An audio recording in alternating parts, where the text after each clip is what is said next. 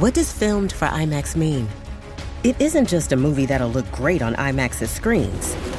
It means that hiding from a sandstorm feels like fear in every flicker. And every triumph is felt in every sound wave. And the things we've only imagined, you can truly experience those too. That's what filmed for IMAX means. Get tickets to experience Dune Part 2 now and IMAX's exclusive expanded aspect ratio. Grey's Anatomy, the most iconic binge-worthy drama, is back, along with answers to the biggest cliffhangers. Will Teddy survive? Will Joe and Link finally find happiness together? Meredith returns along with fan faves like Arizona. You can now stream every episode of Grey's ever on Hulu, and new episodes next day. Watch the season premiere of Grey's Anatomy tonight at 9/8 Central on ABC and stream on Hulu.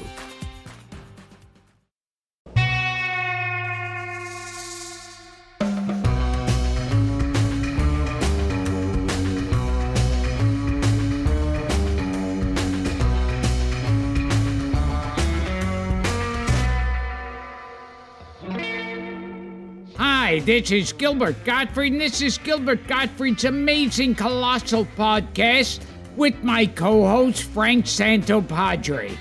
Well, every now and then, Frank and I like to take a deep dive into one of our passions, such as Boris Karloff, the Marx Brothers, the Twilight Zone, and this week, we're cranking the time machine way back to the 1960s and 70s, and what many people consider the golden age of Saturday morning TV.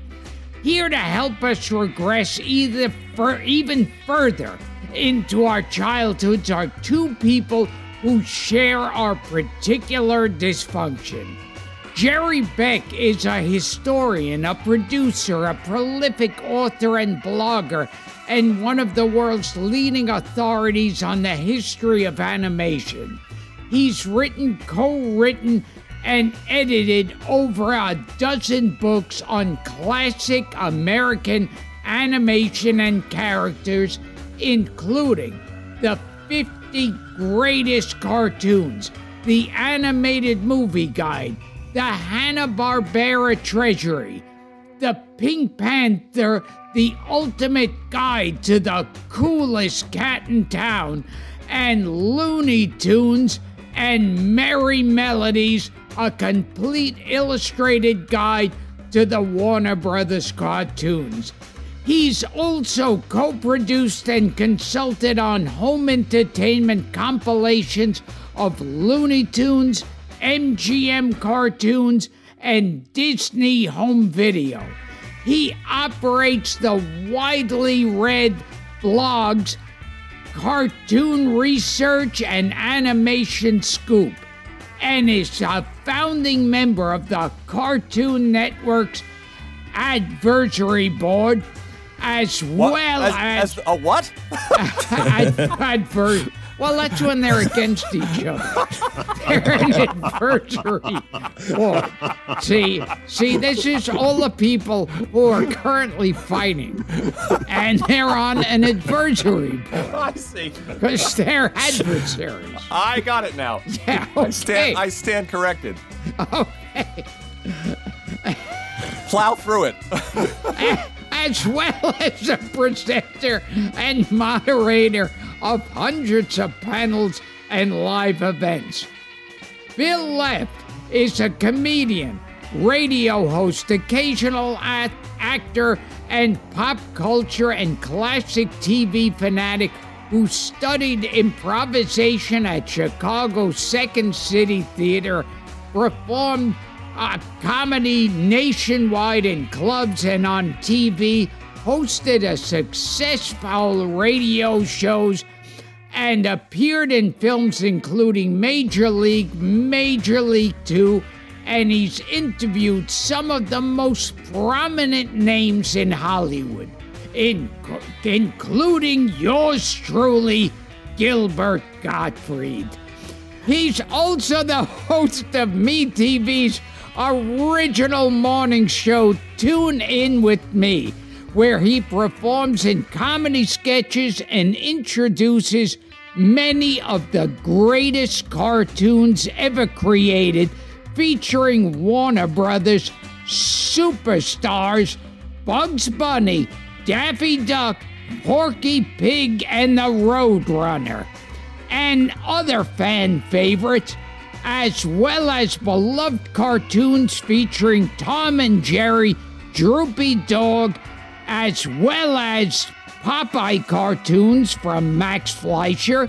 He's also a lifelong collector of memorabilia and has amassed thousands of vintage toys and figurines, including a Joseph Wiseman action figure. Not another one. Let's welcome to the show Jerry Beck and Bill Leff. Hey. Yes. I love you. How are you? Welcome, Bill. So I would imagine, would that be from Dr. No? He did play Dr. No. Yeah. Yeah. But Yeah. the action figure. Well, Yeah, it's from Dr. No. Yeah. No, it's the action figure from Bye Bye Braverman. Yeah.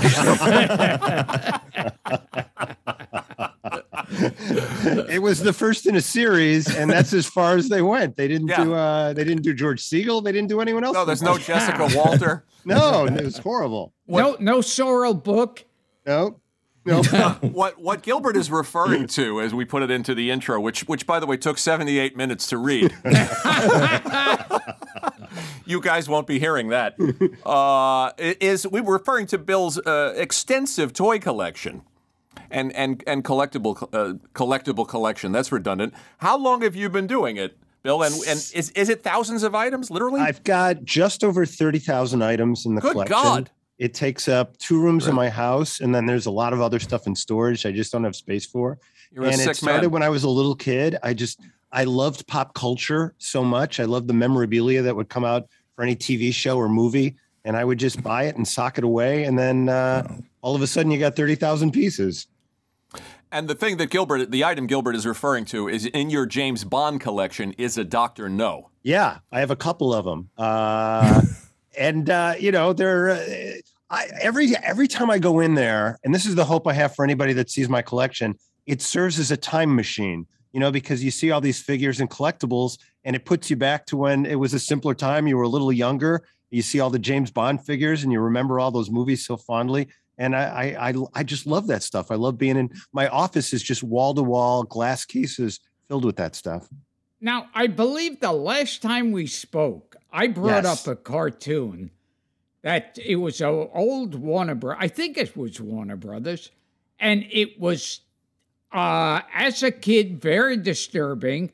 And as an adult, very disturbing. And I think I sent a copy and I forgot the name and lost the copy.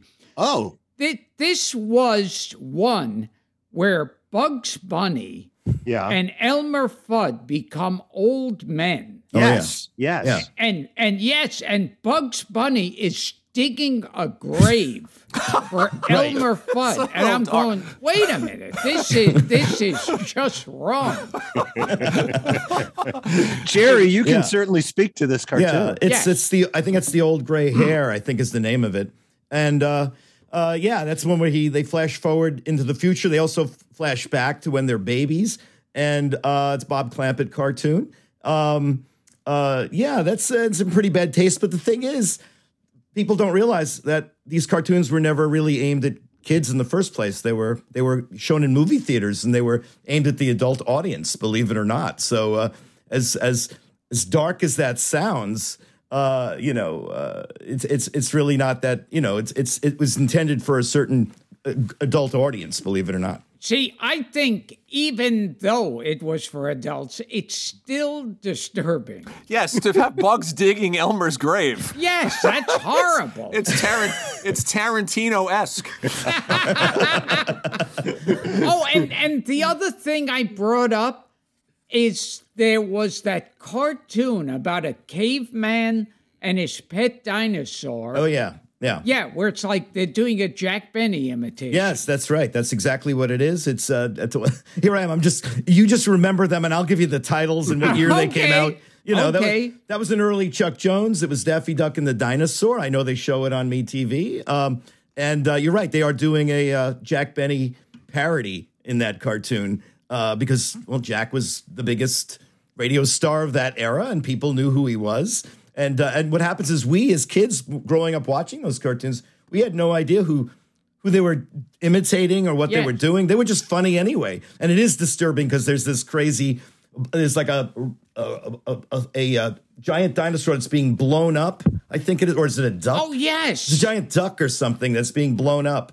And it's bigger and bigger and it looks mean. And anyway, that's, again, these things are nightmare fuel for our generation. And who was doing the voice of Jack Benny? Believe it or not, I believe it was Jack Lascouli, who was a NBC host. He was one of the Today hosts later in the 50s, but he was a radio performer back then, and that's what they used. They used a lot of people off of radio. The Warner Brothers studio back then was on the Warner Brothers lot, and also on the lot next door to the cartoon studio was KFWB, which was one of the big radio stations in LA. And they had access to all of these radio people that came in and out of the studio there. So that was an excellent Jack Benny imitation in that cartoon. I would like to see you tour with Jerry Gill, where you just say, "What was the name of that cartoon?" and you describe it. Jerry knocks him down. Who knew that would come in handy someday in my life? You know, 2 hours of that in an amphitheater. What were you going to say, Bill? I was just going to say it was very commonplace back then to take matinee idols, comedy stars like the Marx Brothers, W.C. Fields, Frank Sinatra, and incorporate them into the storyline of cartoons. You saw that quite a bit back then, right, Jerry? Well, yeah.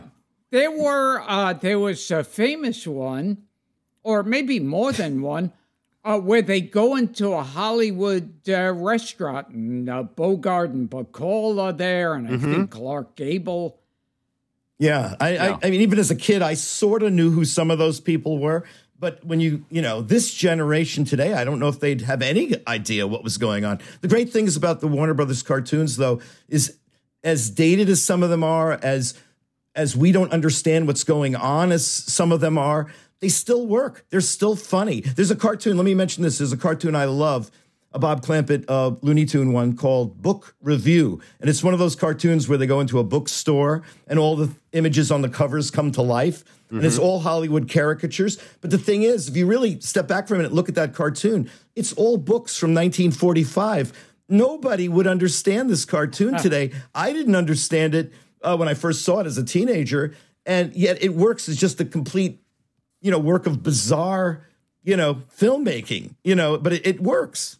What's the bogey? And What's the there's bogey? that one where Humphrey Bogart, as his character in Treasure of Sierra I was just going to ask Madre. that question. Yes. He keeps begging begging for the coin. Can you stake out a fellow American to a meal? Exactly. That was That was 8-Ball Bunny. And by the way, I do think this is the beginning of a new radio show. Or something that we can do.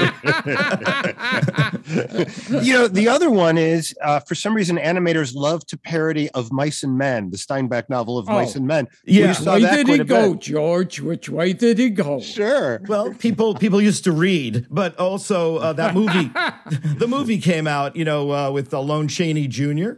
And Burgess Meredith, and that was a big hit. And so they went with those broad caricatures that movie had and many other movies had.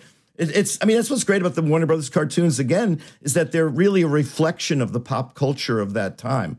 Archaeologists can just go right to social archaeologists can just go right to those Warner cartoons and. They can see what was popular in the day and what was on people's minds. What's interesting about that, though, is if you look at the content of that novel and the movie, it's not particularly fodder for a cartoon, and yet they jumped on it. We got to make this into a cartoon.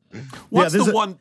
Go ahead, Jerry. I was going to say there's a Screwball Squirrel cartoon, a Screwy Squirrel cartoon that MGM made, Tex Avery, where there's this dumb dog who's very much like Lenny, like the big dumb Lenny character. And he's and through the whole cartoon, he's got like a dead rat in his pocket. You know, I mean, I think that's in this cartoon, which I think they show on MeTV. I mean, yes, we do. You know, yeah, because in the movie he has like a dead bird he's carrying with him. Bill, what's the one? Speaking of celebrity voices, what's the one you showed on Tune In With Me? Is it a mouse doing Jimmy Durante? Yeah. Boy, is it? You know, I'm this trying to character. remember. I think Hippity Hop. there's Hippity one- Hoppity. What's that character's name? What is it? It's not Hoppity Hooper because that was right. a different cartoon, but Different it's similar. cartoon. But it's because I always thought Augie Doggy was doing Durante. Yeah. But this a character doing Durante. Oh yeah, there's a couple of cartoons. There's one called the Hep Cat with two cats are trying to impress a bird or something, and one of them is totally a Durante. One for the money, two for the show. You know, that kind of thing. And then there was what, Babbitt and Catstello? Yes. Yeah, we remember just showed that one, last Gilbert? week. Yeah, and then there was the famous rooster that was Foghorn? Jimmy Durante. Well, Foghorn Leghorn was Senator Claghorn. Yes. Right. I think there was another cartoon that it was Jimmy Durante. Oh, there's one cartoon that they run. Here we go, with Bugs Bunny with a Beaky Buzzard, and I believe at the end of the cartoon, just at the end, Beaky Buzzard does a Jimmy Durante, cha-cha-cha kind of thing at the very end of it. Maybe I'm wrong about that. And you were talking about like how they would take current topics and throw them into the movies. And when they try to do new versions of the Warner Brothers cartoons, and they'll throw in like a new or allegedly hip thing, it seems like being forced down your throat. Like you're supposed to go, oh, that's so hip. I get that one.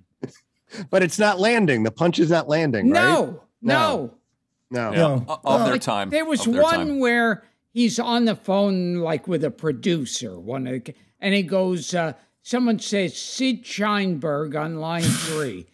And I'm thinking, okay, if you're a kid, you don't know who Sid Sheinberg is. If you're an adult, you have to be in show business to know who It's a Sid It's a Spielberg homage. And if you're in show business, you don't think it's funny anyway. You just go, oh, I know who that is. How come they can't, like with these Space Jam and all those kind of things, it feels like the characters are totally off. Well, my personal belief is that the Warner Brothers, the classic Warner cartoons from the 1940s and 50s, and I'll even give the 60s in there. I think that was like the Beatles. It was like something that the right people at the right time and the right place created those cartoons that we love. And it's really hard to recreate that magic. That's my personal feeling. I also feel that way about like the old Marvel comics from the 60s and things like that. It's Me too. Certain people, certain place, certain time period. I mean, even just recording of Mel Blanc, I found out in some interviews he did that they didn't actually have a recording booth. They actually just took him out to a stage and he had him record, on the same stages that they're filming Casablanca, like they're all off to lunch and they have the boom mic. And that's how there's a great sound in those cartoons, a little bit of an echo in there that you just don't hear anywhere else. It doesn't sound like it was recorded in a booth. And it's things like that, little things like that. Carl Stalling and the Warner Brothers Orchestra. A friend of mine who's a musicologist, historian, he came out here one day to L.A., went to, I forgot what it was, ASCAP, BMI, their archives on Vine Street. And he's digging through this stuff. And one day I come down to meet him for lunch. And I said, what are you doing? He goes, oh, look, I'm digging through. They've got and he shows me, they've got like the complete list of the musicians who worked at Warner Brothers on July 10th, 1943. And then he goes, look, and this is for this movie. And then at the bottom it says, we stayed to do cartoon. And it tells you. So we know, we actually have a list. We have the list now of who the musicians were in the cartoons. But that's the thing. They did the cartoons, like at the end of the day for the last half hour. Carl Stalling would take the podium and relieve, Michael Curtiz, who would be the, Steiner or somebody like that, who was a great musician. and they would then just go right into the Looney Tunes. And the story is that the musicians loved it. It was like goofing off for 10 minutes or a half hour. I can imagine. Cartoons. I can imagine. And now when I watch the current ones, I always think like, Bugs Bunny wouldn't say that, and Right. Daffy Duck would not react that way. Well, you know, it's just a different take. It's kind of like Spielberg doing West Side Story, or you know what I mean. It's a different take on a classic property. The latest batch that they made recently, you know, for HBO Max, I give them a lot of points for trying their best to try to recreate that feel, and I think they did a pretty good job. Oh, that's my opinion. Yeah. Have to check those out. Bill, let's talk about Tune In With Me, a show that Gilbert was on. Mm-hmm. And Jerry, both. And Jerry, excuse me. So far, you're the only one, Frank, who's not appeared on the show. That will change. I'm holding out. All right. Gilbert's performance and appearance on that show was so memorable, even he doesn't remember it. But it earned him an Emmy nomination. Let me tell you. The show, which I've heard you describe at one point as a cross between as Pee-wee's Playhouse meets Sea Hunt. Yes. Meets all, which I love. Yeah, thank you. It's a throwback, and you're really a man after our own hearts and the heart of this show, because it is a throwback to what Gilbert and I and Jerry, all three of us being New Yorkers and you being from Chicago, we grew up on these kiddie show hosts presenting classic material, whether they were cartoons of the day, whether they were Stooges. In our case, with Officer Joe Bolton. Yeah. What's the genesis of Tune In With Me? I mean, the genesis is based on what you just said, in that we all had this growing up period where on a daily basis, a lot of times before school, a city would have a show that would show cartoons, and you had a personality with some puppets or sidekicks. And then after school, you certainly had that. And then on the weekends, you had the networks providing you with, cartoons. But there was something so magical for anyone who remembers those times. It was just the most carefree, perfect thing before school, after school, and on Saturday mornings to just sit back and let the world fly by and just have such a good time watching these characters. And here in Chicago, we had some that were just so inspirational. And for years, people said, why can't that work anymore? That should still be around today. Mm-hmm. And the bosses here at MeTV said, yeah, let's make that work again. And a little over a year ago, we put it up. And from day one, the response was, I thought I was 58 years old. I thought I was 62 years old, but suddenly I'm 11 again. I feel so good watching these shows. And we're trying to capture the essence of what the hosts did, but we're updating it. I've had this theory all along about how attention spans have changed. And maybe that's for the good and maybe it's not for the good, but you really have to pack more punch into everything you do now just to keep people's attention. So we're trying to make it a throwback show, but with today's sensibilities. It's a mixture of the two. And I remember there was Captain Jack McCarthy. Yeah. Three Bells and all as well. Zachary. Yeah. Right. Well, he did a horror show like Svengoolie, right? Yeah. Right. Yes, absolutely. Yeah. Well, we had Officer Joe Bolton, Gil. Oh. Yes. And we had two people we had on this show. They were different kinds of kiddie hosts, but we had Chuck McCann here. And we had the late, great Sonny Fox. Sonny Fox, sure. Who we just lost, who was an institution. And you just lost a Chicago institution. Yeah, Bill Jackson, who was BJ on Cartoon Town, just passed away about a week or so ago.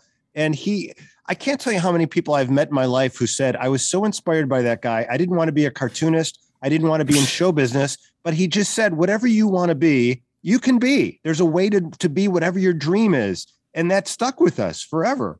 And I remember the host every now and then would stop in the middle of the show and show you how to comb your hair and brush your teeth. Sure.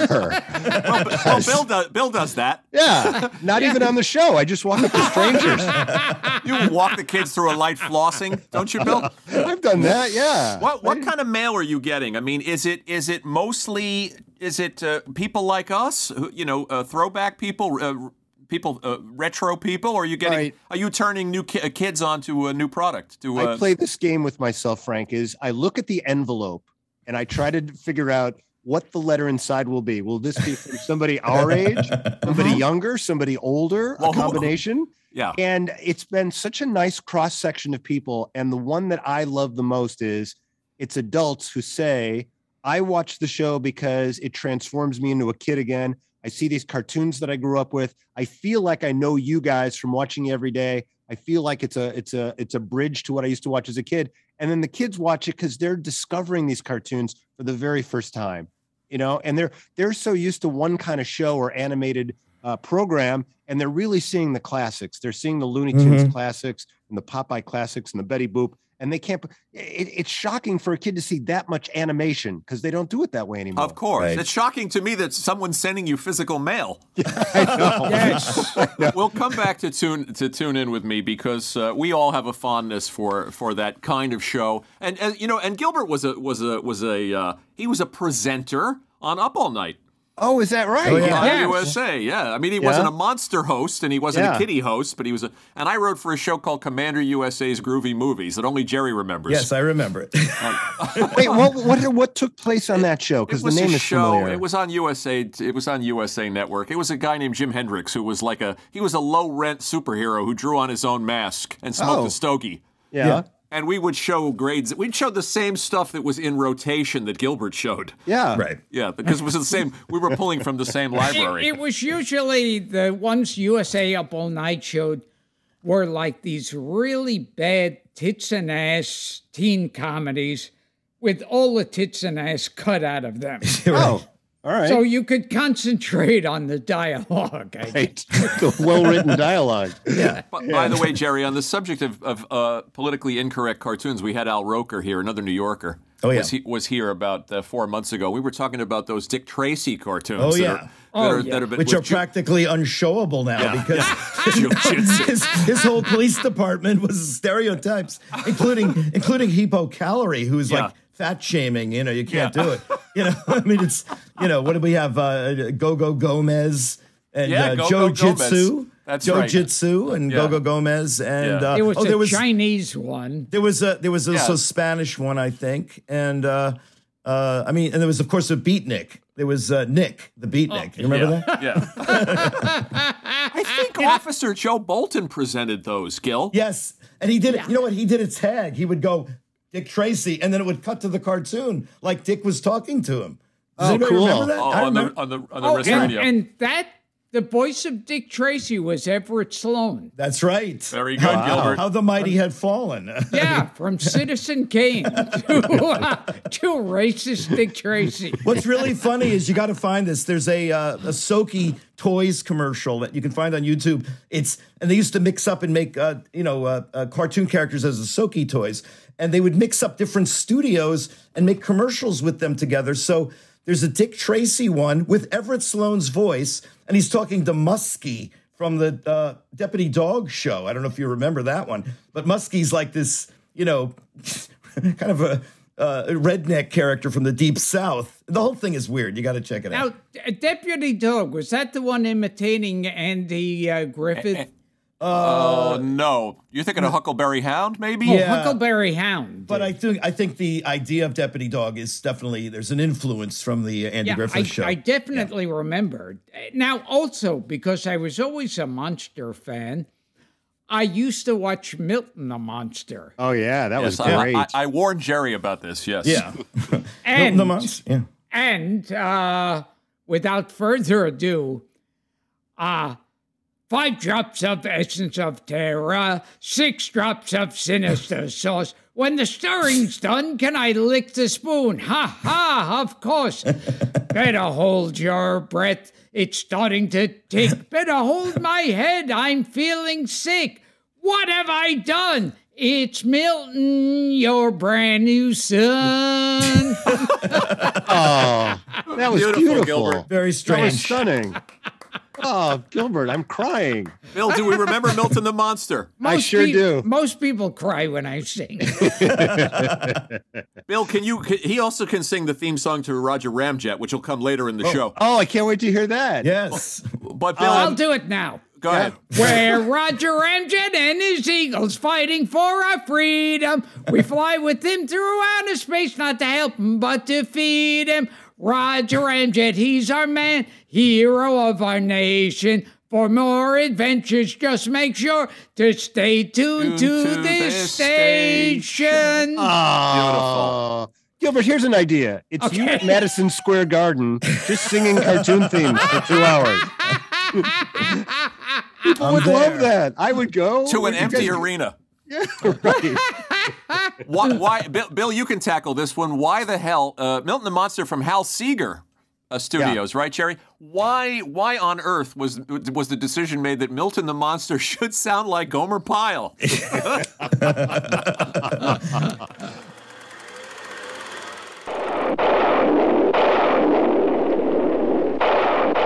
On top of Old Horror Hill, in a secret laboratory, Professor Weirdo and Count Kook were in their monstrous glory. 6 drops of the essence of terror, 5 drops of sinister sauce. When the stirring's done, may I lick the spoon? Of course, of course. Now for the tincture of tenderness, but I must use only a touch. For without a touch of tenderness, it might destroy me. Oops, too much. Better hold your breath, it's starting to tick. Better hold my hand, I'm feeling sick. Hello, Dad. What have I done? I'm Milton, your brand new son.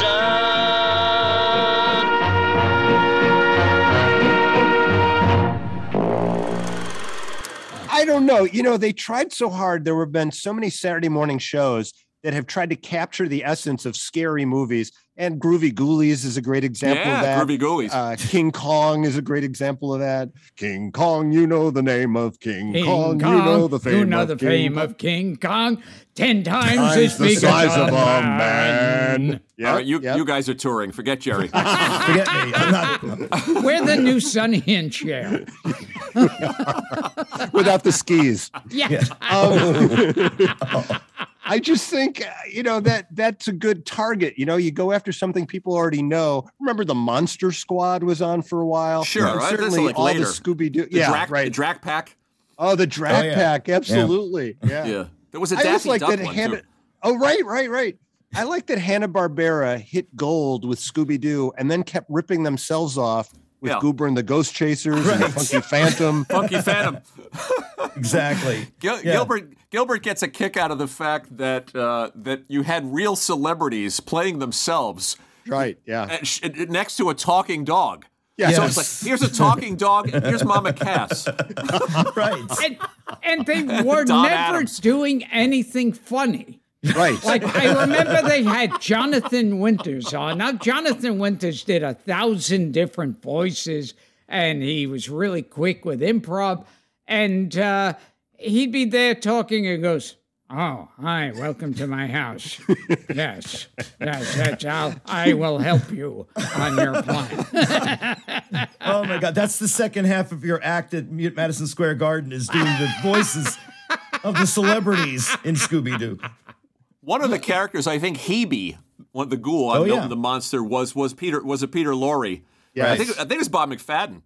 Yeah, actually, Gilbert, give the boys a little bit of your Peter Lorre because that's what they came for. No, it's you who ruined it. You with your stupid attempt to buy it. Kevin found out how valuable it was. No wonder we had such an easy time getting it. You idiot! You bloated fathead! Do Chuck Lorre. Oh, that's so good, Gilbert. That's so good. That's so good. One former guest we had on was Bela Lugosi Jr. Oh, and what was Bela that like? Lugosi Jr. boy. is a lawyer, and he cracked down on just using celebrity voices without paying them. Yeah, he's part of the Three Stooges thing, right? Doesn't he? Isn't he the Three Stooges lawyer? Yeah, he got them. He got the heirs and the family some money, some residuals. Who's going to say no to the son of a vampire? Yes. On the subject of voices, another one. Since we're segueing into Saturday morning here. Another one that Gilbert is obsessed with. Gilbert, if I may speak for you, are the voices on the 1960s Beatles cartoons. Oh yeah. Oh really? Yeah. Yes, it's Paul like Frees, right? Paul Frees doing Paul John. Frees. Yeah. It felt like not even an effort was made to make it. It was like one of them was like Ronald Coleman, and it was like, "Hi, I'm Ringo Starr, and I'm your drummer." It was in the contract. They can't sound at all like the Beatles. But you know what's weird about that is if you watch Yellow Submarine, the Beatles weren't doing their own voices through most of Yellow Submarine. Sure. So you could certainly have found those actors or similar actors Well, to I think Probably don't want to pay them. No, that was Yellow Submarine. Most people don't realize was actually made by the same studio that made the Beatles TV cartoons. Yep. It was an attempt to keep the cartoons going, and I believe it was one of those things where the Beatles had a deal with United Artists for 3 pictures, and they didn't want to do the third one because now they were visiting the Maharishi a lot and all that, and so somebody got the brainstorm to fulfill the contract and also keep the Beatles cartoon studio going. And apparently, the story is they knew when they started making a feature, it was a feature, and they upped their game. They hired some really top directors and designers, and apparently the Beatles couldn't care less about this. They, contractually obligated to check it out at one point, way deep into production. They saw it and they were like, "This is good. We want to be in it." And that thing of them at the end was added on their insistence. They wanted to be in the movie. They didn't realize it was going to be actually a good film. That's why the other story on that film is that they gave the producers, they were under contract to give them 4 new songs. So they gave them 4 B-sides that they had no intention of putting on disc at all. Like Hey Bulldog and All Together Now were not meant, they were like cast off recordings, and those of course have become classic tracks for the Beatles. So sure. Let's point out some more trivia. I remember when I found out years ago that wasn't the Beatles. Yeah, I think everyone assumed they were really good. Well, it's the same year everybody was shocked that the Monkees didn't play their own music. And the Beatles aren't the Beatles. Gil, were you also shocked to find out that the Ronald Coleman guy wasn't really John Lennon? Yes. I think it's Paul Frees doing a weird Ronald Coleman thing as John. Yeah. Which I really cannot explain but at Frank, all. that's strange because Paul Frees is a very talented voiceover artist, and yet with the Beatles, he didn't make any sense. Plus, almost everything else about those cartoons was done in England, except Paul Frees. I don't understand that either. And our friend Jack Mendelson, our late friend Jack Mendelson, somebody that Jerry and I both knew was a writer on those cartoons and a writer on Yellow Submarine. Well, go ahead. I can give you some backstory on it. Just that the King Features Syndicate, the people who own Popeye, they bought quickly in like 1962, 63, the cartoon rights to the Beatles, the animated, and King Features put on that show, and the infamous Al Brodax, a name we all know from the quickly made Popeye cartoons of the 60s, and he made Beetle Bailey cartoons and things like that, and Paul Frees was part of the voice casts of all of those things as well. So I kind of think there was a connection between, Paul Frees, Al Brodax, and he was the producer, Al Brodax, of the feature Yellow Submarine. So there's a connection there. Yeah. And I think Paul Frees did the voice of the Cyclops in the Cyclops. Oh, did he? Yeah, with Lon Chaney Jr. And where the voice was just basically. It basically sounded like the dogs in the Soupy Sale show. Right. White Fang. Yeah. Gilbert, what if he would have nailed John Lennon's voice for the Cyclops movie, but he couldn't get anywhere near it for the Beatles version? I wonder if they're still using Paul Frees. The last time I was in the Haunted Mansion in Disney World, Paul Frees' voice is still still being used all these years later. Sure. And another cartoon that I would watch, and that was Top Cat. Yeah. Which was basically like Bilko, Sergeant Bilko. Bilko with Arnold Stang as Phil Silvers. Now, there, once again, why didn't they get Phil Silvers? Well, they were ripping it off. I mean, I guess that's... Why did they get Jackie Gleason to play Fred? I was going to say that. And I heard with that, Gleason was going to sue the Honeymooners. You mean sue the Flintstones. Flintstones. Gleason Yeah. was going to sue the Flintstones, and somebody said to Jackie, do you want to be known as the man who killed Fred Flintstone?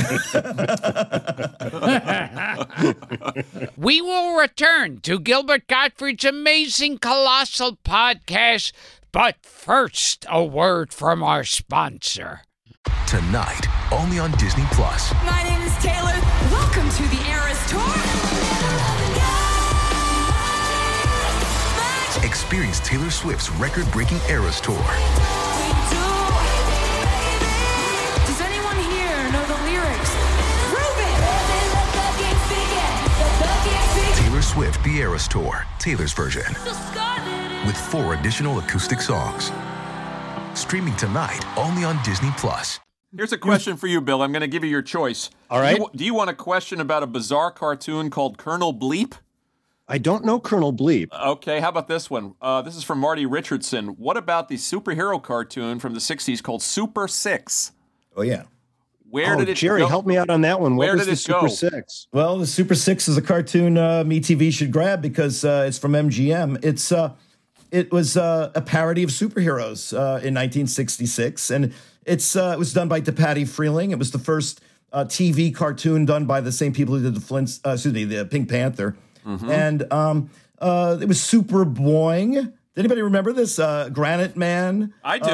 Trying to remember the names of the characters. There was Granite Man. There was there was the Super Boing. Elevator Man, Granite Man. Yeah. And Captain Zamo. It was originally in the first episode of the show that was aired. It was called Captain Whammo, and then the Whammo Toy Company sued them immediately, and they had to change it to Captain Zamo. But again, nobody remembers this cartoon anymore, but it's actually pretty funny. Paul Frees is all over it. Of course.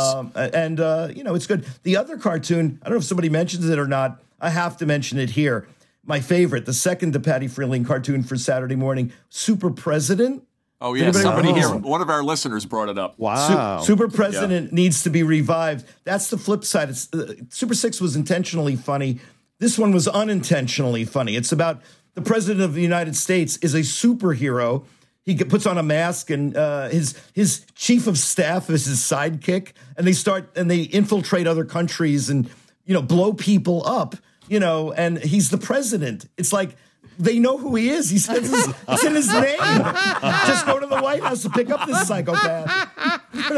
By the way, Super 6 had a bitchin' theme song by Gary Lewis and the Playboys. Yep. It does. Really? Yes, Bill. So, wow. Yeah, we want you to check that out. And I'll make a segue here because I brought up Gary Lewis, and we were talking before we turned the mics on about his daddy and the cartoon. Will the real Jerry Lewis please sit down? Sit down. Yeah. Right. And Bill, you were starting to tell us a story about that one? Jerry was very fond of that show. I was fortunate enough to interview him several years ago, and we talked about that cartoon. I said it was a favorite of mine. And he got very angry, and he said the network pulled it too soon. He was very upset. And I said, yeah, that could have, and I was kidding. And I go, that could have gone 10 or 12 years easily. He goes, maybe longer. He was very upset that they pulled that cartoon. But I have a similar story. When they did Stoney Curtis on the Flintstones, a parody of Tony Curtis found out about it and called them and said, I want to play myself. I want to be Stoney Curtis. And he did his own voice on that show. Yeah, because it was Stoney Curtis and Mark Rock. And Mark Rock. Yes. Yep. Yeah. And do you remember who the Jetsons had? They had a similar star that was parodied. Ooh. Gina Lola Jupiter. Oh my God. Bless your heart, Bill. Yeah. And coming now, up with I that. remember a cartoon vaguely, and I want to see if either one of you know the title of this. I think it took place probably in the jungle, and there was a bird that it was a Jack Lemmon imitation. Wow. What would that have been? I think that might be Linus the Lionhearted as the show. I could be wrong. I have to research it. Wow, Gilbert, that is a stumper. Yeah, that is a stumper. If these guys don't know it, it can't be known. I have my books behind me, but I don't have any. I have to look everything up. You we'll hold. You mentioned 60s. You mentioned 66, Jerry, as all the superheroes. Batman was the big thing in popular culture that year. So many superhero shows. I mean, not just the Super 6, which we talked about, and Super President.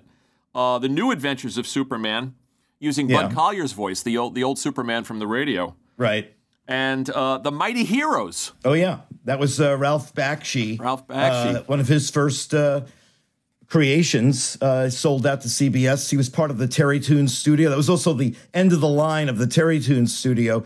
Terry Toons was the studio most famous for Mighty Mouse, Heckle and Jekyll, Deputy Dog we mentioned before, and dozens of other characters that are forgotten today, unfortunately. Do you remember they tried to make the Harlem Globetrotters into superheroes in that cartoon? Of course. Another one where they'd invite guest stars on. Sure. They did a strange thing. They had a superhero show in the 60s, and one that was called The Impossibles.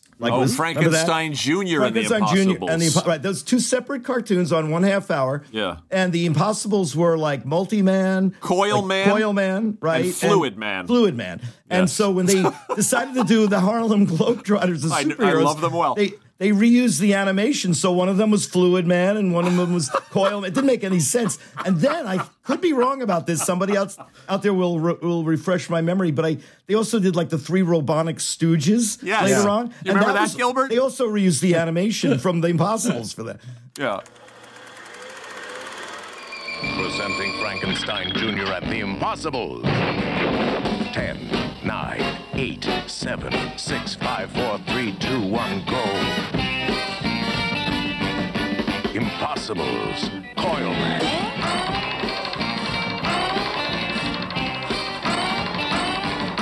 He makes the scene when things look mean. Impossibles. Fluid Man.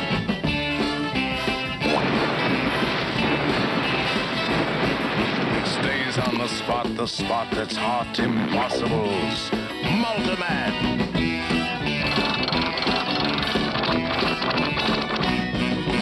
Makes like a crowd, no crooks allowed. Impossibles. Impossibles. Impossibles.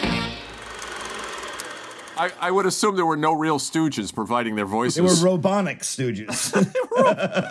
and I remember, this is before Lugosi Jr. cracked down on it. There were those two.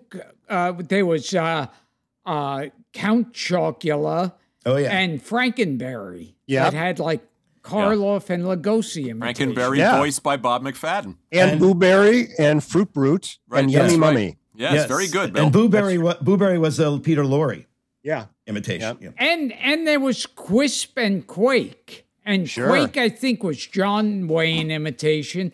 And Quisp was Jerry Lewis. Oh, there it is. Oh, shit. Frank is wearing a Quisp T-shirt. I'm jealous. I'll send you one. I put it on for this special episode. Here are some more superheroes, guys, from 66, and it carried over to 67. Jerry, we were talking about Batfink and Karate. Oh, yeah. Sure. Yeah, from Hal Seeger. Spider-Man debuted in 67, and the Fantastic Four. And from Hanna-Barbera, Birdman and the Galaxy Trio. Yeah. Mytor, the Herculoids, and, of course, Space Ghost. Right, which have all been immortalized by being parodied on Cartoon Network. The Hanna-Barbera superheroes are pretty cool in a way. Space Ghost. They're cool to me now. Yeah, Space Ghost was very original. That's right, Gary Owens. And then both Abbott and Costello and the Three Stooges had cartoons made. The real Abbott was in the Abbott and Costello one. Yep. And Abbott was like, "Hey, Lou." Well, Susan first. What's second?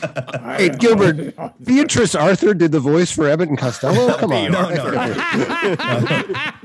Who was it? Stu Irwin doing Lou Costello, Jerry? Yes. Yeah, those are funny. I mean, the Three Stooges ones were actually produced by that same studio that did Clutch Cargo, but they spared us the live-action lips. And they had the real Moe and Larry were in it, I think. The real Moe, I think you're right, yeah. And Curly Joe. I did not know that. And Curly Joe, this is what drives me crazy. Yeah. Curly Joe, in one of the lawsuits, Curly Joe wound up with all the Three Stooges money. Really? And I'm saying Curly Joe, I keep hearing stories like, on his own, he made films. He was hysterical. And I go, well, how come he didn't show any of that in the Three Stooges movies? It just looked like, this guy's fat, he's bald. Good All you need. If Curly Joe's middle name was Shemp, think about it. Curly, Shemp, Mo. Yeah, everything's there. Joe. Yeah, Joe Besser, Anyway. All right, here's a weird twist on the Three Stooges. There was a cartoon in the 60s called Jeannie, about a young Jeannie and her Genie family. And the voices were provided by Joe Besser of the Three Stooges and Mark Hamill, who I think went on to play Luke Skywalker. Yes, he did. Bill, that is good stuff. And when was this on? In the early 60s, 64, 65. No. More like the early 70s. Was it that late? Yeah. It was before Star Wars, but yeah. Was Mark Hamill born? Yes. No, not yet. It was the idea of Mark Hamill doing the voice. Mark Hamill is major big in voiceovers. Yeah. Now he really is. He does the Joker, a wonderful job as the Joker in the animated Batman. Really good in that. Yeah. Bill, were you a Johnny Quest guy? Very much. One of my all-time favorites. We had Tim Matheson here on the podcast. Oh, wow. Yeah. I would argue that theme song, that jazzy riff they play at the beginning, is one of the best theme songs of all time. Yeah. I agree. The great Hoyt Curtin. I agree. Yeah, I think Tim, if you talk to him and check out our episode with him, I mean, he has very fond memories of working. Was it Don Messick, Jerry, and all of those people? People forget that was also a primetime series. Yeah. That one season that it was on, it was not, again, it wasn't really aimed entirely at children. But Jerry, that's the strangest thing, though, is that show, and there's other shows like it that only last a season or maybe two, and yet they're in your head forever. Yeah. Part of it's because they immediately went to Saturday morning with the Jetsons and Johnny Quest and literally ran them forever, for like 10, 15 years on Saturday morning. So people grew up with those shows. It's pretty incredible. Was it one season of the Jetsons recycled over and over and over again? Yes. Yeah. Somewhere around 1985 or something, they wanted to syndicate them, and you needed 65 episodes to syndicate. And they realized they only had like 26 episodes of the Jetsons. So they made like another 34 or something like that. And the difference is, very noticeable, And there's a famous story about the time that Mel Blanc got into a car accident that nearly killed him. And it was, he was at the height of his career. Yeah. And he was in a coma. Yeah. And now, could either one of you tell that story? It's a very touching story. Well, I think what you're going for is he was in a horrible car accident. He was bandaged from head to toe. He almost died. He was in a coma, right? And they tried to revive him at the hospital. I mean, talking like a month, or something. They kept saying, Mel, Mr. Blank, Mr. Blank. And finally, I think the doctor said something to him as he said, Bugs Bunny or something like that. And he addressed him as Bugs Bunny. And Mel, I think, responded like saying, "What's up, Doc?" He responded in the voice of his character. And that was the beginning of him. They also recorded him in the hospital in bandages, photographs of this, doing the Flintstones, doing Bugs Bunny cartoons and Kool-Aid commercials and things. And eventually, obviously, he recovered. By the way, I want a postscript story to that. I thought you were going for this was we were talking about the Jetsons, but George O'Hanlon, who was the voice of George, he was the star of those Joe McDoakes comedies, if you know those. And he literally died in the booth, I believe. Now, again, probably somebody's listening say that's not exactly right, but wow. But he basically, they were doing these new Jetsons. I believe he worked also on that Jetsons the movie that came out. If you remember that, it was not a big in the 80s, maybe, or I think it was. But that was 90s. Like the last thing he did, and he died like right at the end. And I think he recorded either all his lines or maybe he had one or two more lines to go, and they got somebody in to match him. But that's a case where, I mean, right up to the end, doing a voice like that. it's funny. It's like, I think with Jan and Dean, like one of them got brain damaged. In a car accident. Jan Berry. And what they said was he had a lot of trouble talking. He couldn't speak, but he was able to sing the songs. Mm-hmm. So God, I hope that never happens with you, Gilbert. He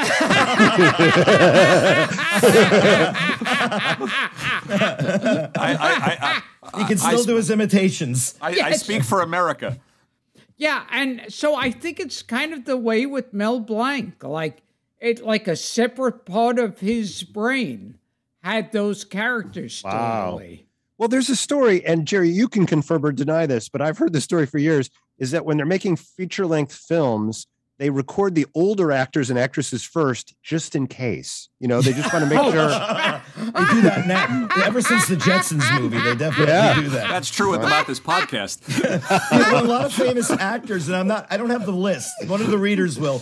But there are a lot of famous actors, and I'm talking like Leonard Nimoy, Orson Welles. Their last movie was an animated feature of some sort. If you look on IMDb, you'll see. Orson Welles, I think it was Transformers. Yeah, I think that might have been his last movie. Yeah. Talk about Everett Sloan, you know. No, I hope that's true. I heard like Humphrey Bogart toward the end. He was sick, and I guess he was having trouble, with his pronunciation. And they wanted to find a Humphrey Bogart impersonator to fill in certain lines. And according to what I heard, the Humphrey Bogart impersonator was Peter Sellers. Really? Yeah. That's amazing. Wow, that's interesting. I know Rich Little looped David Niven in the last Panther. Oh yeah. Oh yeah. Yes, I think David Niven, and then later on as Clouseau. Interesting. This is from Mike Herman. He says, you guys will love Bill Leff, a great Chicago radio personality. Oh, that's so nice. It's true. We do love him. And Richie Lamano, I love Bill, and I love Tune In With Me. Please have Bill tell us one dream cartoon he would like to present on the show one day, but has not had an opportunity to. One that you don't have the rights to, I think, is what they're implying. Yeah. That's a tough one. There was a cartoon that has been parodied before. Does anyone remember C-Lab 2020? Yeah. Sure. Yeah. All right. So when I was a kid, to me, that's really what the year 2020 was going to look like. I 100% bought in. And we of course don't look anything like that, but I always thought, oh man, the future is going to be so great. It's just like C-Lab 2020. So I would love to run an episode or two of that. I'm sure we wouldn't be able to, but that would make me smile really big. Imagine what you could do with Tune In if you guys got some stuff from the Hanna-Barbera library. Yeah. You thought that in 2020 the world would be submerged underwater? Is that yes. That could never happen, could it? Because both of you were saying, when's Gilbert going to sing again? Yes. Yes. When criminals in this world appear and break the laws that face us dear and frighten those who see and hear, the cry goes out for far and near for underdog. Underdog. Underdog. Underdog. Speed of lightning, roar of thunder, frighten those who rob or blunder. Underdog, oh, underdog. Beautiful. Gilbert, first of all, amazing. Second of all, would you agree that was one of those cases where when you saw Wally Cox, because he used to be on Hollywood Squares all the time. Sure. Your brain would not accept the fact that human being is the underdog. Yes. Right? I was like that with Alan Reed. He was in some movies, and every time Alan Reed would show up in a movie, he's the voice of Fred Flintstone. Sure. You'd say, there's no way. That's a guy. That's a real guy. He can't be a prehistoric guy. I remember when I was a kid watching The Postman Rings Twice on TV.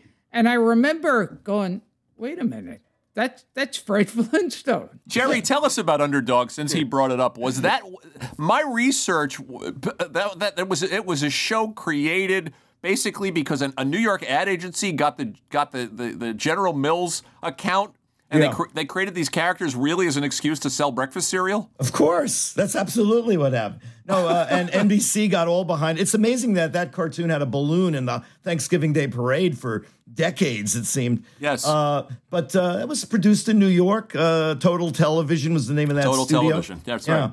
And I don't even know what much more to say except that I enjoyed it at the time. I really liked that Jerry, show. the same thing happened with the Sugar Bear cartoon, right? Didn't That's they make, right. They made a cartoon? Good point. And this is all leading to the fact that a few years later, there was like a major government crackdown on that sort of cartoon. But yeah, Sugar Bear was part of the lion. Linus? Linus the Lionhearted, right? And the whole cast of that show. Two things about that: every one of the characters fronted their own cereal, including the racist Hilo, who was the Chinese character who for Sugar Crinkles. Yeah. Yeah. I remember those. And there was the postman for alphabets. That's and, right. That's right. And it was all sorts of things. And the Sugar Bear became a superstar from that show. He was a bit player, but no. And but the other thing about that show, if you look into it, was that the voice cast is unbelievable. It was like Sheldon Leonard and Carl Reiner, and it's like a who's who. Which show are you talking about? I'm talking about Linus the Lionhearted. Oh, yeah. Well, look into that. Sugar Bear was made to sound like Bing Crosby. That's right. Very good. Oh, here comes that singing bear again to steal my post-sugar crisp cereal. I'll change my house into a haunted house and scare him away forever. Granny! Haunted house. Hey, Lancelot. Hey, Spook, come back with that post-sugar crisp cereal. Sugar Bear, the sugar crisp is in the grandfather's claw. Thanks, Spook, whoever you are. Easy, bat boy. I got very little flying experience. Safe landing. Granny, fancy meeting you here. I'll take that. Sugar crisp. Honey of a snack. Honey-flavored wheat that's sugary sweet. Oh, I can't get enough of that sugar crisp. Sugar You've got crisp. a nice singing voice, Sugar. You can get sugar crisp in Post 10s, too. Post cereals make breakfast a little bit better. And Simon Bar Sinister on Underdog was made to sound like Lionel Barrymore. Yes, he was. Yeah. It even had Lionel Barrymore's bushy eyebrows. Let's talk a little bit about Jay Ward, which, I labored under the misconception for years, Jerry, that Underdog was a Jay Ward production. Yeah, I don't think they shared any designers, or maybe they did, but Jay Ward was in L.A., and I think the connection was General Mills in the cereal. Remember, the original Rocky and His Friends was brought to you by Cheerios and things like that, and so there was some kind of sponsor connection to those shows. And in fact, one of the shows, Uncle Waldo and Hippity Hopper, they had a special show that was a combination of Total Television cartoons and Jay Ward cartoons. So people like us could be completely confused decades later, And they had Hippity Hopper and Hoppity Hooper. Those coexisted. They did. Well, one of them was Warner Brothers and the other one was Jay Ward of some sort. And let's talk about all the people who worked on the Rocky and Bullwinkle cartoons. Geniuses. Yeah, Bill Scott. Yep. Bill Scott. Yeah. The announcer, he was a detective in a series. William Conrad was the announcer. William Conrad, yes. Yeah. And Paul Jake Freese. and the Fat Man. Paul Freese. Paul Freese and June Foray and Dawes Butler was one of the main voices on there as well. And I believe Alan Burns, who went on to do like the Mary Tyler Moore show. Yes, in fact, we just lost Alan Burns last year. Now, was Dawes Butler the voice of Droopy Dog? He might have done it once. Mostly the voice was done by an actor named Bill Thompson, who most people might remember his voice in many, many Disney features like he was the Cheshire Cat. Oh, wait, wait, hold it. He was the White Rabbit in Alice in Wonderland. And he was a great radio actor who did a lot of stuff, but Droopy is probably his most famous part. Well, on the subject of George of the Jungle, Tom Slick, which was one of the characters, I think, on the George of the Jungle show. Yeah. If I have this right. Was Dawes Butler doing a crazy Guggenheim impression, Gilbert?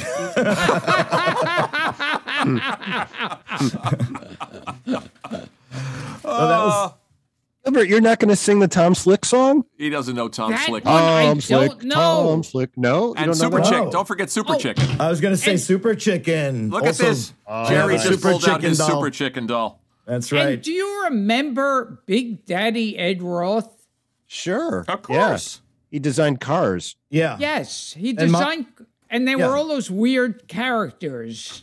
Yeah, along like with the cars. The model. He did a lot of model kits. I'm not sure if he was. I remember the model kits you're talking about. You're talking about like, Red Baron, Paddy Wagon. Yeah, that kind of thing. Leaky Boat Louie was the one that I remember buying when I was a kid. The crazy things with big bloodshot eyes. Anyway. That kind of thing. We will return to Gilbert Gottfried's Amazing Colossal Podcast after this. Here's a segue, because you're talking about wacky cars, and this is Bill was saying certain shows stick in your head. Wacky Races. Oh, yeah. Love it. From That's actually a pretty good show. 68. And the brilliance of Paul Winchell is really on display. Yeah. In that show. And he was Dick Dastardly. Yes, and the Dastardly and Muttley spinoff. Mm-hmm. But what a clever show. You know what's funny about that is that's one of those shows, and you could also put Scooby-Doo Laugh Olympics in the same category, and there's other shows where it was basically the same premise every single week. If you were watching Wacky Races, they had the same race every week, and yet you were glued to your TV. There was something magical about it, even though it was so repetitive. Yeah. What happened with that show, it was actually a very expensive show because most cartoon shows in that period were trying to be as cheap as possible. And so one way to do that is to have the same characters in the same locations, like Augie Doggies in that house they live in, and that's all they'd really do. And in the case of Wacky Races, they kind of painted themselves, no pun intended, into a corner because each episode is the same, but they were in a different location. They were always somewhere else. So they had to do new layouts, new paint jobs. Bill and so Joe must have been furious. They must have been furious. I remember when they used to have the Marvel comics. Oh, yeah. And those, they would have like a still picture of Spider-Man, and they'd shake it around, about those. and they'd zoom the camera in and out on it. There would be no actual animation. Zero. Dr. Z, Dr. Eric Z, MD, medical deviant. He's one of Gilbert's favorite listeners. Yes. He says, were there any cartoons more wretched and disappointing than those Marvel Comics 60 ones where they use still images and move the camera around? Yes. Was that Grant Ray Lawrence or? Grant Ray Lawrence was a studio that did TV commercials, but they didn't do them anything that looked like Marvel superheroes. That was obviously done at a very, very low budget. Strangely enough, Stan Lee was very much in charge of the dialogue, but then again, most of the show was taken right from the comic books. Exactly. There was a lyric in the Hulk series of that where they'd say, Doc Bruce Banner, jolted by gamma rays, changes into the Hulk. And then they'd say, ain't he unglamorous? Yeah. And I don't even think that's a word.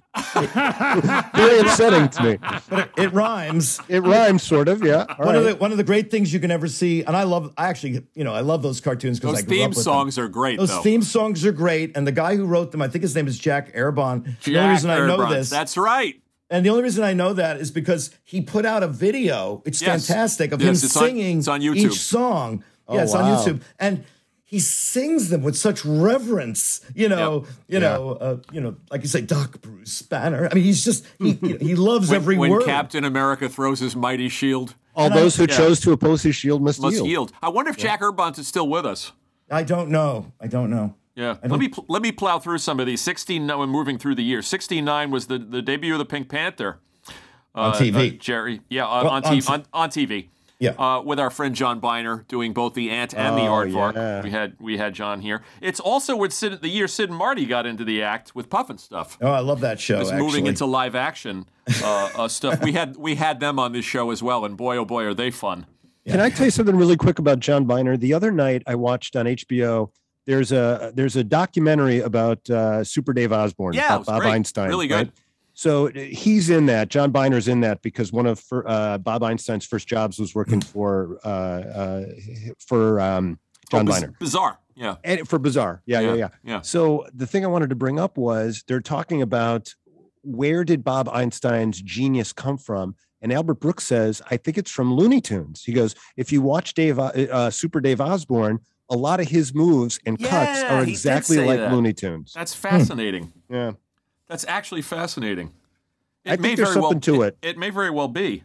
Here's a couple other ones. Let's see. From 70. Now, Jerry, my research was that parents groups were complaining about violence by 1970, which led to a phasing out of superhero and action themed shows. Right. And that year we got Sabrina the Teenage Witch and the Groovy Ghoulies. Yeah. The Bugaloos from Sid and Marty. Yeah. Loved it. That was hot. Josie and the Pussycats. Yeah, I like that one. One that Gilbert pleasured himself to. and a personal favorite of this show, Lancelot Link, Secret Chimp. Yes. And Matahari, his girlfriend. With Dayton Allen doing a Bogart impression. Oh, yeah, right. Yeah. That's above my pay grade. So I can't comment on that. There was also one right around that era called Electro Woman and Dinah Girl. Sure, you bet. That was hot too, yeah. You bet. This 1970 brought, the debut of Will the Real Jerry Lewis Please Sit Down, which we talked about, with David Lander, Squiggy, providing Jerry's voice. And then in 71, Bill brought up Funky Phantom, which had Mickey Dolenz in the cast. Yes. Yeah, and he did a lot of those. And Don Messick and Dawes Butler. The debut of the Jackson 5 cartoon, Gilbert. Oh, yeah. Yes. Our friend Sally Struthers in the Pebbles and Bam Bam show. She was Pebbles. Yes. She told us she used to goose Jay North while they were doing really? the VOs. And Butch Patrick in Lidsville with Charles Nelson Riley. And Jerry, Chuck Jones hosted a live-action education show that year called Curiosity Shop. Yeah, was he on screen? He was definitely the producer of that show, and he was actually in charge of the whole Saturday morning lineup that year. Believe it or not, unbelievable, very strange. And the 72 gave us the Osmonds, and the Brady Kids. Everybody was waiting for those. Sure. And Bill, you got it. Amazing Chan and the Chan Clan. Oh yeah, there you go. How about that? That's when I started to lose interest. I hung in there for the Smurfs, but that's about it. Frank, what you just said reminded me of something. This is the funniest thing my brother Adam has ever said in his life. Every Saturday morning, we would never miss Scooby-Doo. And you know how ridiculous Scooby-Doo is. And then when Scrappy-Doo was added to the cast, my brother stopped watching, and I asked him why, and he goes, because now that Scrappy-Doo is on the show, it's kind of fakey. Jerry, talk a little bit about meeting Bill and Joe, because we both met them. Hanna-Barbera. I had the luxury and the pleasure of spending 2 days with them, and I sang the Banana Splits theme in Joe's office. And that's what got you thrown out. Yes. Sure. I'm sure he wanted to throw me out. But is there a Jack Nicholson story? Oh, yeah, well, most people don't know that Jack Nicholson's first job in the motion picture industry was as a gopher at the MGM studio for Bill and Joe and the cartoon unit in roughly 1955, 56. That's great. 56 is when the studio completely closed, and then Hanna-Barbera went into TV cartoons. Nicholson went into AIP Westerns and movies, and Bill and Joe built their TV career. So when I one time interviewed Bill and Joe, I was talking to them. I said, did you ever run in all of this time? Jack Nicholson's become a big movie star. This was about 20 years ago or more that I talked to them. And I said, do you ever run into him at like an industry function or something? Do you guys communicate? I just wondered what, if any, relationship, why didn't Jack Nicholson show up on Scooby-Doo?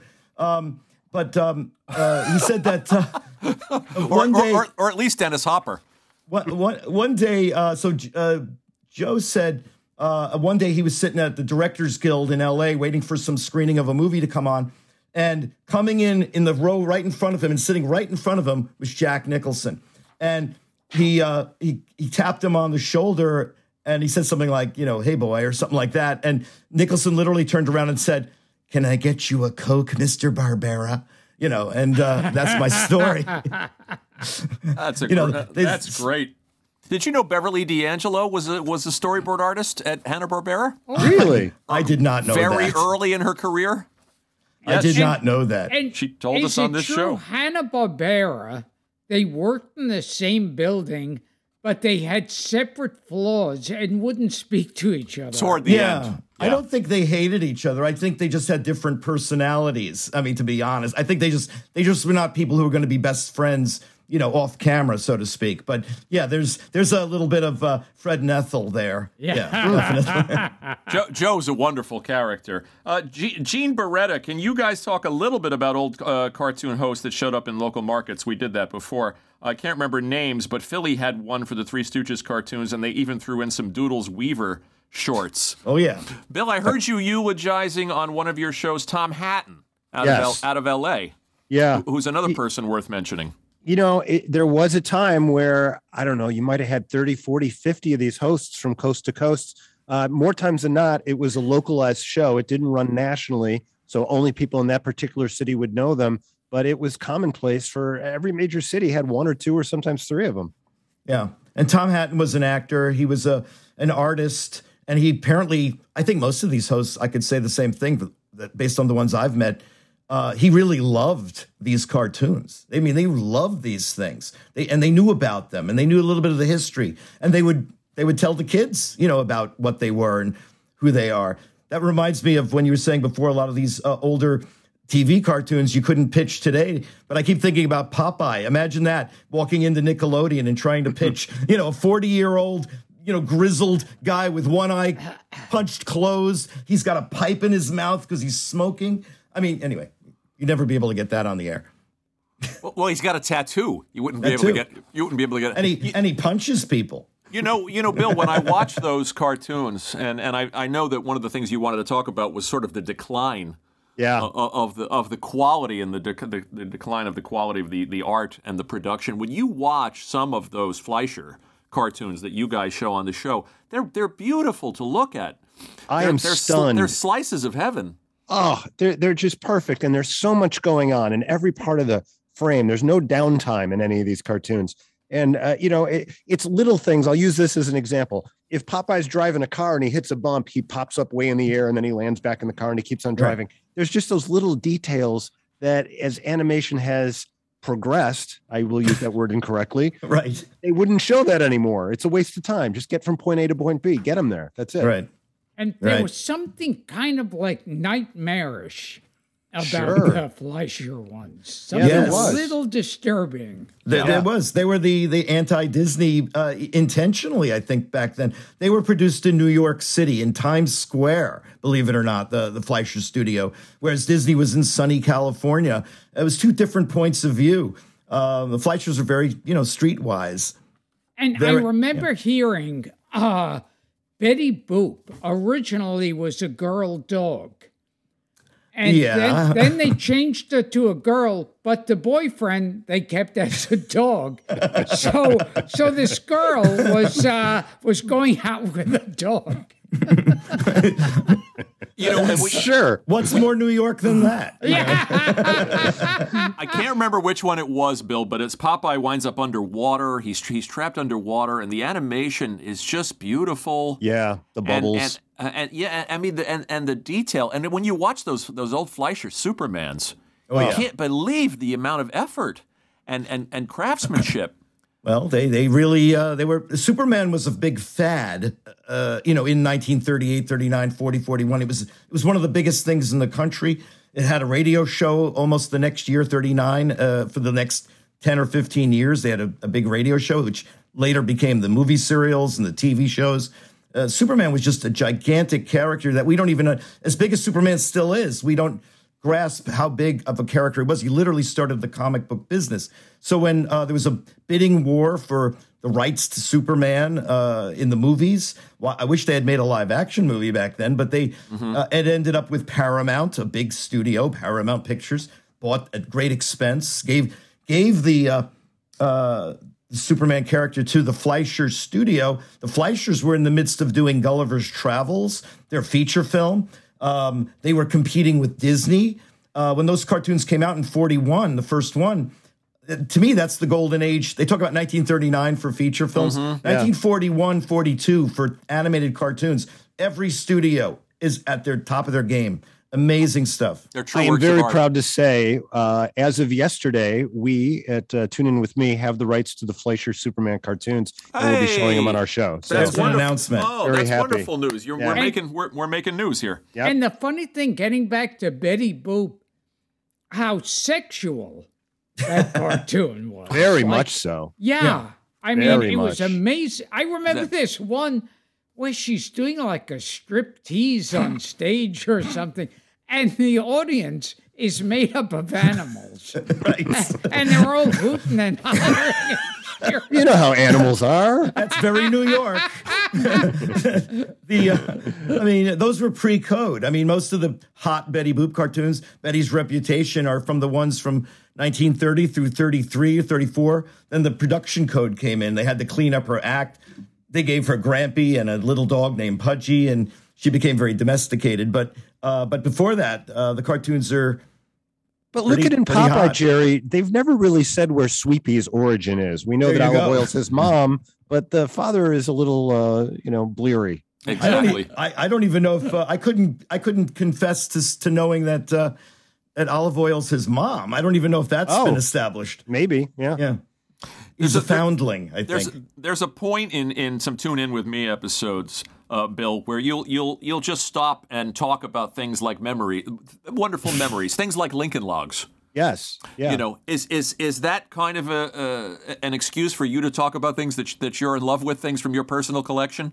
You know, some of the writers said we do a thing on Friday called Fantastic Friday, and Fridays are paced differently than the rest of the week because on Friday we said we want the show to be more the decision of the viewers. Like you pick the cartoons, you write us some letters, and we'll read you the letters. And one of the writers suggested, because of my collection, every Friday bring in something from the collection based on what the people want to see. So people write in and they say, "Do you have any monster collectibles?" Or "I used to watch this cartoon or this show. Do you have anything? Please bring it in." And people have loved it. You know, it's a lot of, again, it's a memory from your childhood. Oh, I had that as a kid, or I wanted that when I was a boy or a girl, and he's got it. Let's take a look at it. So it's fun. That Aurora set, the Aurora monster set. That I had all of those. Really beautiful. Oh, man. Really so beautiful. I got the display. I used to see this when I was a kid. There was a shopping center near me called Ford City, and the Pennies, the J.C. Penney's had this in their toy department. It was this dungeon, and then all the monsters were set up in the dungeon. You couldn't buy the dungeon. It was just for a display. But I looked for it, and I looked for it, and I looked for it, and I finally got it. It's one of my favorite pieces. Next time you come back, we'll go through the collection. The Aurora monster models made the monsters in cars. Yes. That was, boy, was that a ripoff. Yes, it was. Yes, it was. Here's another question from a listener, David C. Smith. Can Jerry or Bill tell us about the wonder of Synchrovox? Well, that's Synchrovox was the patented technique of that studio that did, Clutch Cargo and Space Angel and Captain Fathom. They had actually several of these shows. That's the, still picture drawing with live action lips. And that was their innovation. Every cartoon producer of the 1950s, when TV suddenly started paying for some animation, they were doing a big race to who can do the cheapest thing. The producers wanted to produce the cheapest possible cartoons because the money wasn't really there. And so almost every studio had their own crazy, wacky idea of what to do. And that included things like, just farming out animation to other countries and, just all sorts of things. But Synchrovox, my good friend, she's still alive. She's in her 90s, Margaret Carey. She's an actress. I can go on and on about her career. She's been on everything, including the Andy Griffith Show and when she was younger. And she was on The Lone Ranger. She was in the original Little Rascals in very small parts. And she was also the actress model for Peter Pan for the Disney studio and many other credits. And she married a guy who was in the TV business, and he was interested in producing cartoons. And they came up with this crazy idea. And she was the one, she would sit in this chair, bolted in like an electric chair, where they'd photograph her mouth for all the characters. So it's a woman's mouth on Clutch Cargo, even if it was a male, dubbing in the actor. And she's the voice of any female. She's the woman in those Three Stooges cartoons. Remember, those start off and ended with live action new footage of the Three Stooges? Yes, yeah. Right, remember that? And if there's ever a scene where they're going out to eat or they're visiting the dentist, if there's ever a woman in any of those, and there's usually only one woman, it's Margaret Kerry. She's because she was the producer's wife, and she told me all about doing that stuff, and she's living still in Florida. By the way, she's a great person. people in animation seem to live forever. Ruthie Thompson, the Disney animator, just died at 111. Yeah. Wow. Unbelievable. Do you guys remember on Clutch Cargo at the beginning, they'd say, Clutch Cargo with his pals Spinner and Paddlefoot. Yes. And I'd always say, sure, that's believable. A grown man would pal around with a 5-year-old boy and his dog. Why wouldn't he? Of course. I get it. Bill, before we get out of here, let's shout out some of your colleagues on Tune In With Me. It's a show that's clearly a Valentine to the past and a labor of love, like this podcast. Kevin Fleming, Mr. Quizzer, and I love his extra long Gene Rayburn mic. Yes, isn't that great? And Layla's how's she say Layla Gorstein, Layla Gorstein, and anybody else deserving of kudos for bringing this show to life every week. It's such a fun little party. I have to say, I've been blessed and given a couple of cast members and certainly all the people behind the scenes who are just so passionate about their work and so good at what they do. And it's one of those jobs that you pinch yourself and you go, I can't believe I'm doing this because this is just so much fun. And hopefully that carries over.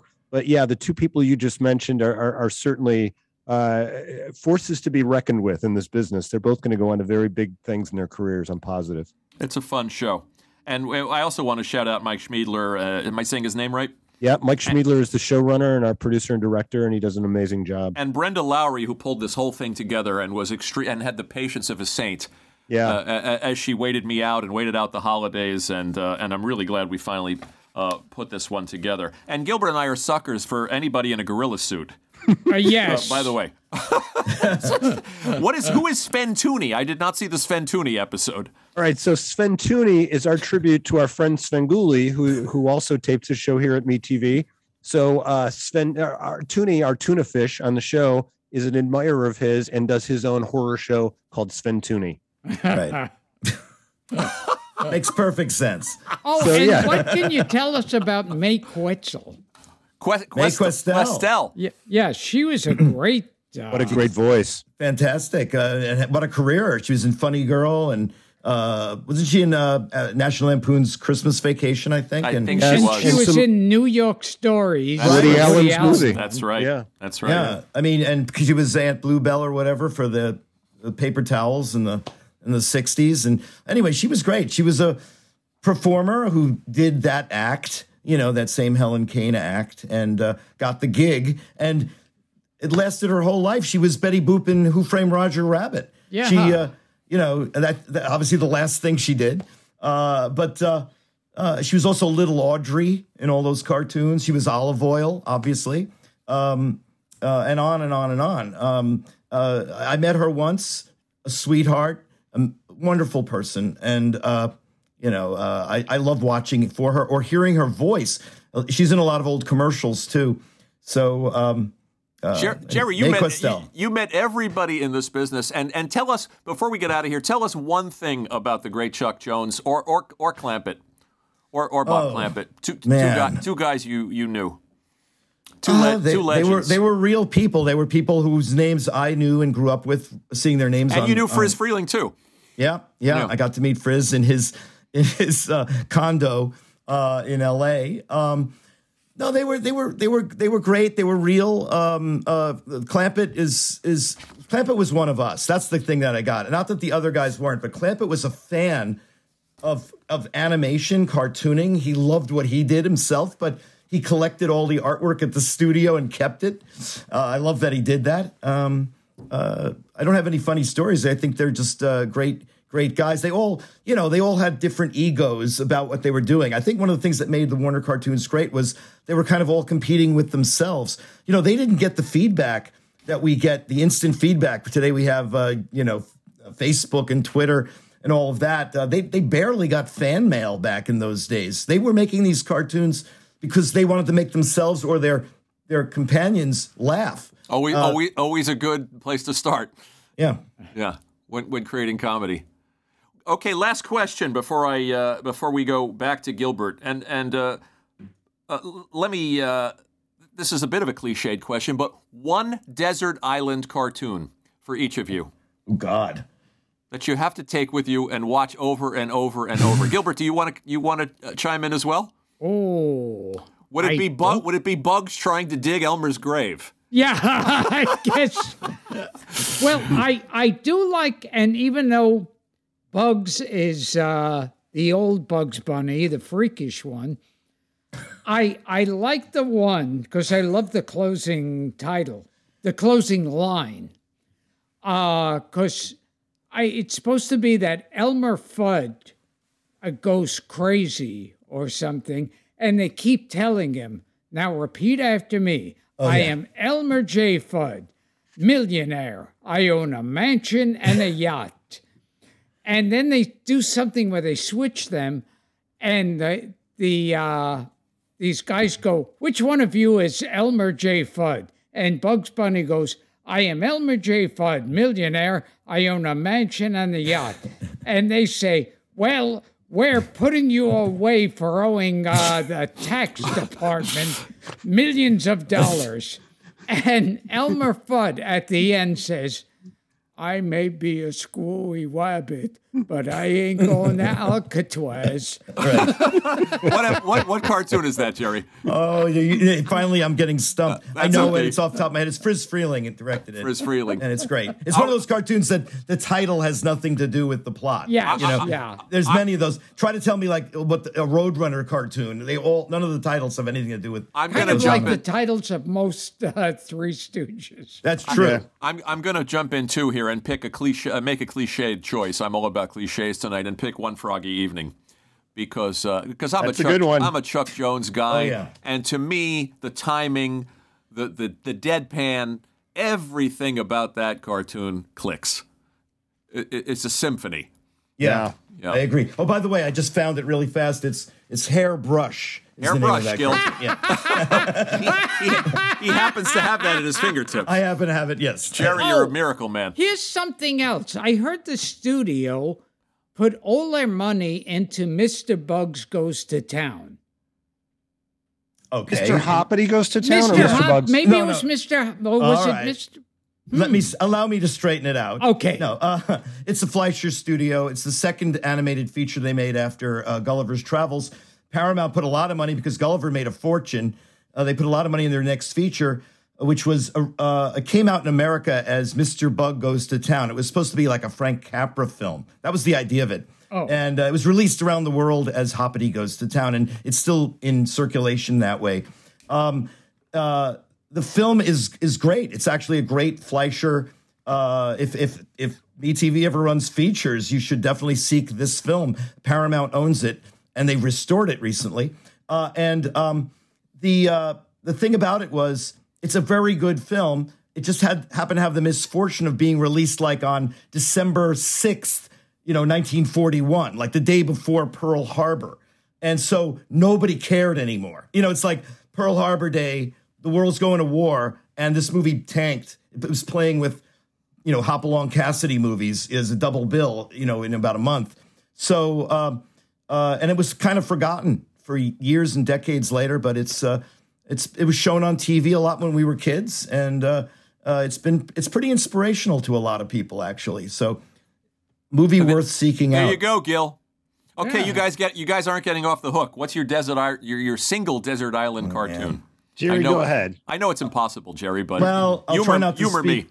Yeah, I know. It is impossible for me. I love so many of the cartoons. Quite frankly, that first Superman cartoon. Well, I think I was going to give you a Bugs Bunny, but you know what? I'm going to go with that first Superman cartoon, the one with him and a mad scientist and the electro-thunasia ray, and it has a big ray gun, a death ray, and it's a little corny here and there. There's the building kind of moves like butter. It kind of falls, and Superman has to erect it up again. But the animation in it is fantastic. One of the best things in it is the musical score in that film. When they play it on MeTV, just listen to the music on that film. I know the one you mean. Yeah, it's just amazing. It's the first one, so they actually draw the character to look a little bit like the Siegel and Schuster comics of the day, before they standardized his model and all that. And it's a little mini feature film. By the way, it's here's a real ridiculous trivia question or answer.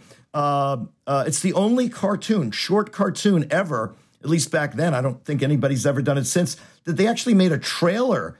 They made a trailer for the Superman cartoon for the first one. That's that incredible. Played in movie theaters. It's online. Somebody found it, and it's Disney never did that. That's pretty crazy. But that's how big Superman was, that they wanted people to know. You got to see this. It's a great choice, by the way. It's a great answer to the question.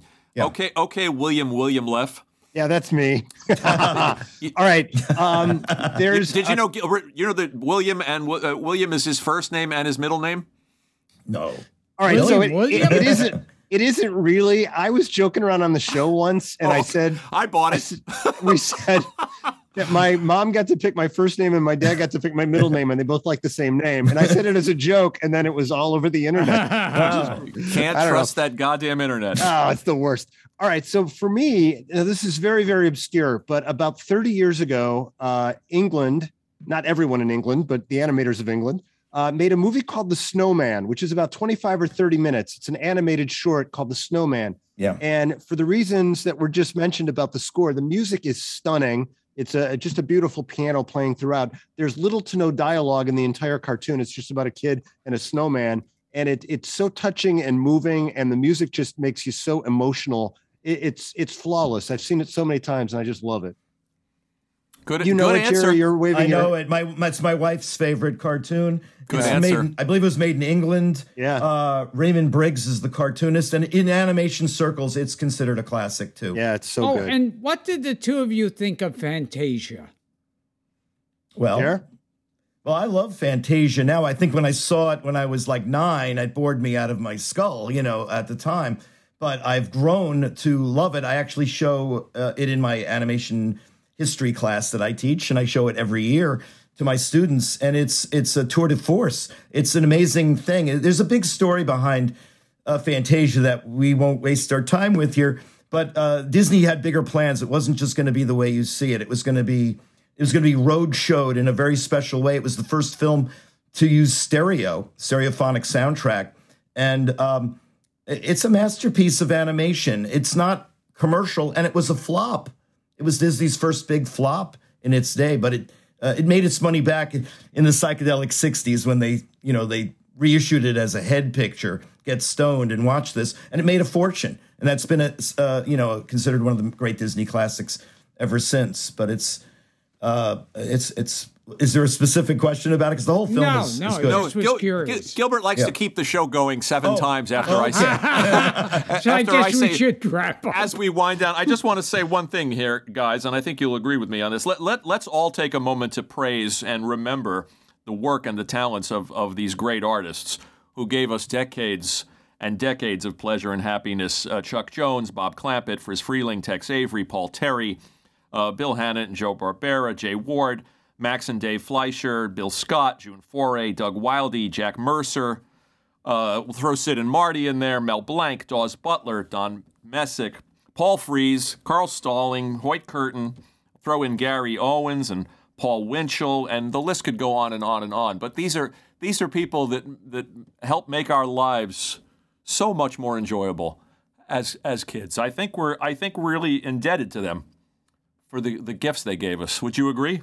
No question. Those are just giants among giants, every one of those names you mentioned.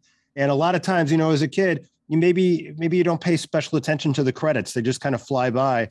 But take some moment to just enjoy the people who made them for you. Yeah, look them up. Do the research. It's rewarding. And final question. Is Iago the greatest animated character in the history of Disney? In the history. Yep, absolutely. Yes, no question. There you go, Gil. Nothing but honesty from these two. Yes. Now, if you had mentioned the character in Thumbelina, that would be different. What about Jerry the belly button elf that he played on Ren and Stimpy? Oh, yes. Oh, yeah.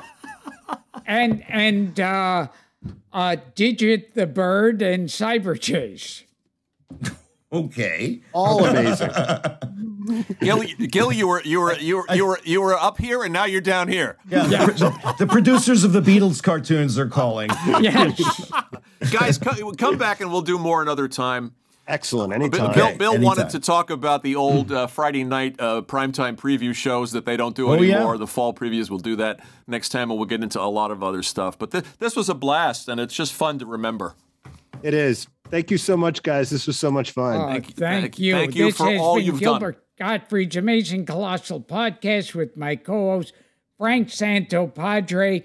And we've joined Jerry, Beck, and Bill Leff in our time machine back to the golden age of Saturday morning TV. Gilbert, that was a lovely closer. See? I'm not stupid. I'm smart. Not like what people say. I'm smart. A movie turning 50 in a couple of weeks, by the way. Really? How about that? We're going to have to do a Godfather episode. Take us out with a little Roger Ramjet reprise.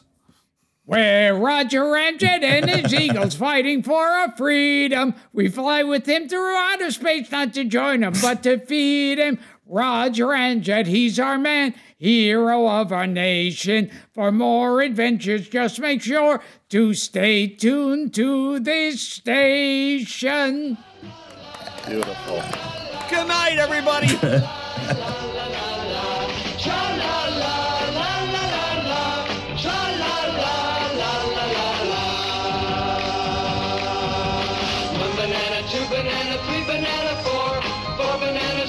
And so do many more. Over hill and highway, the banana buggies go. Coming on to bring you the Banana Split Show.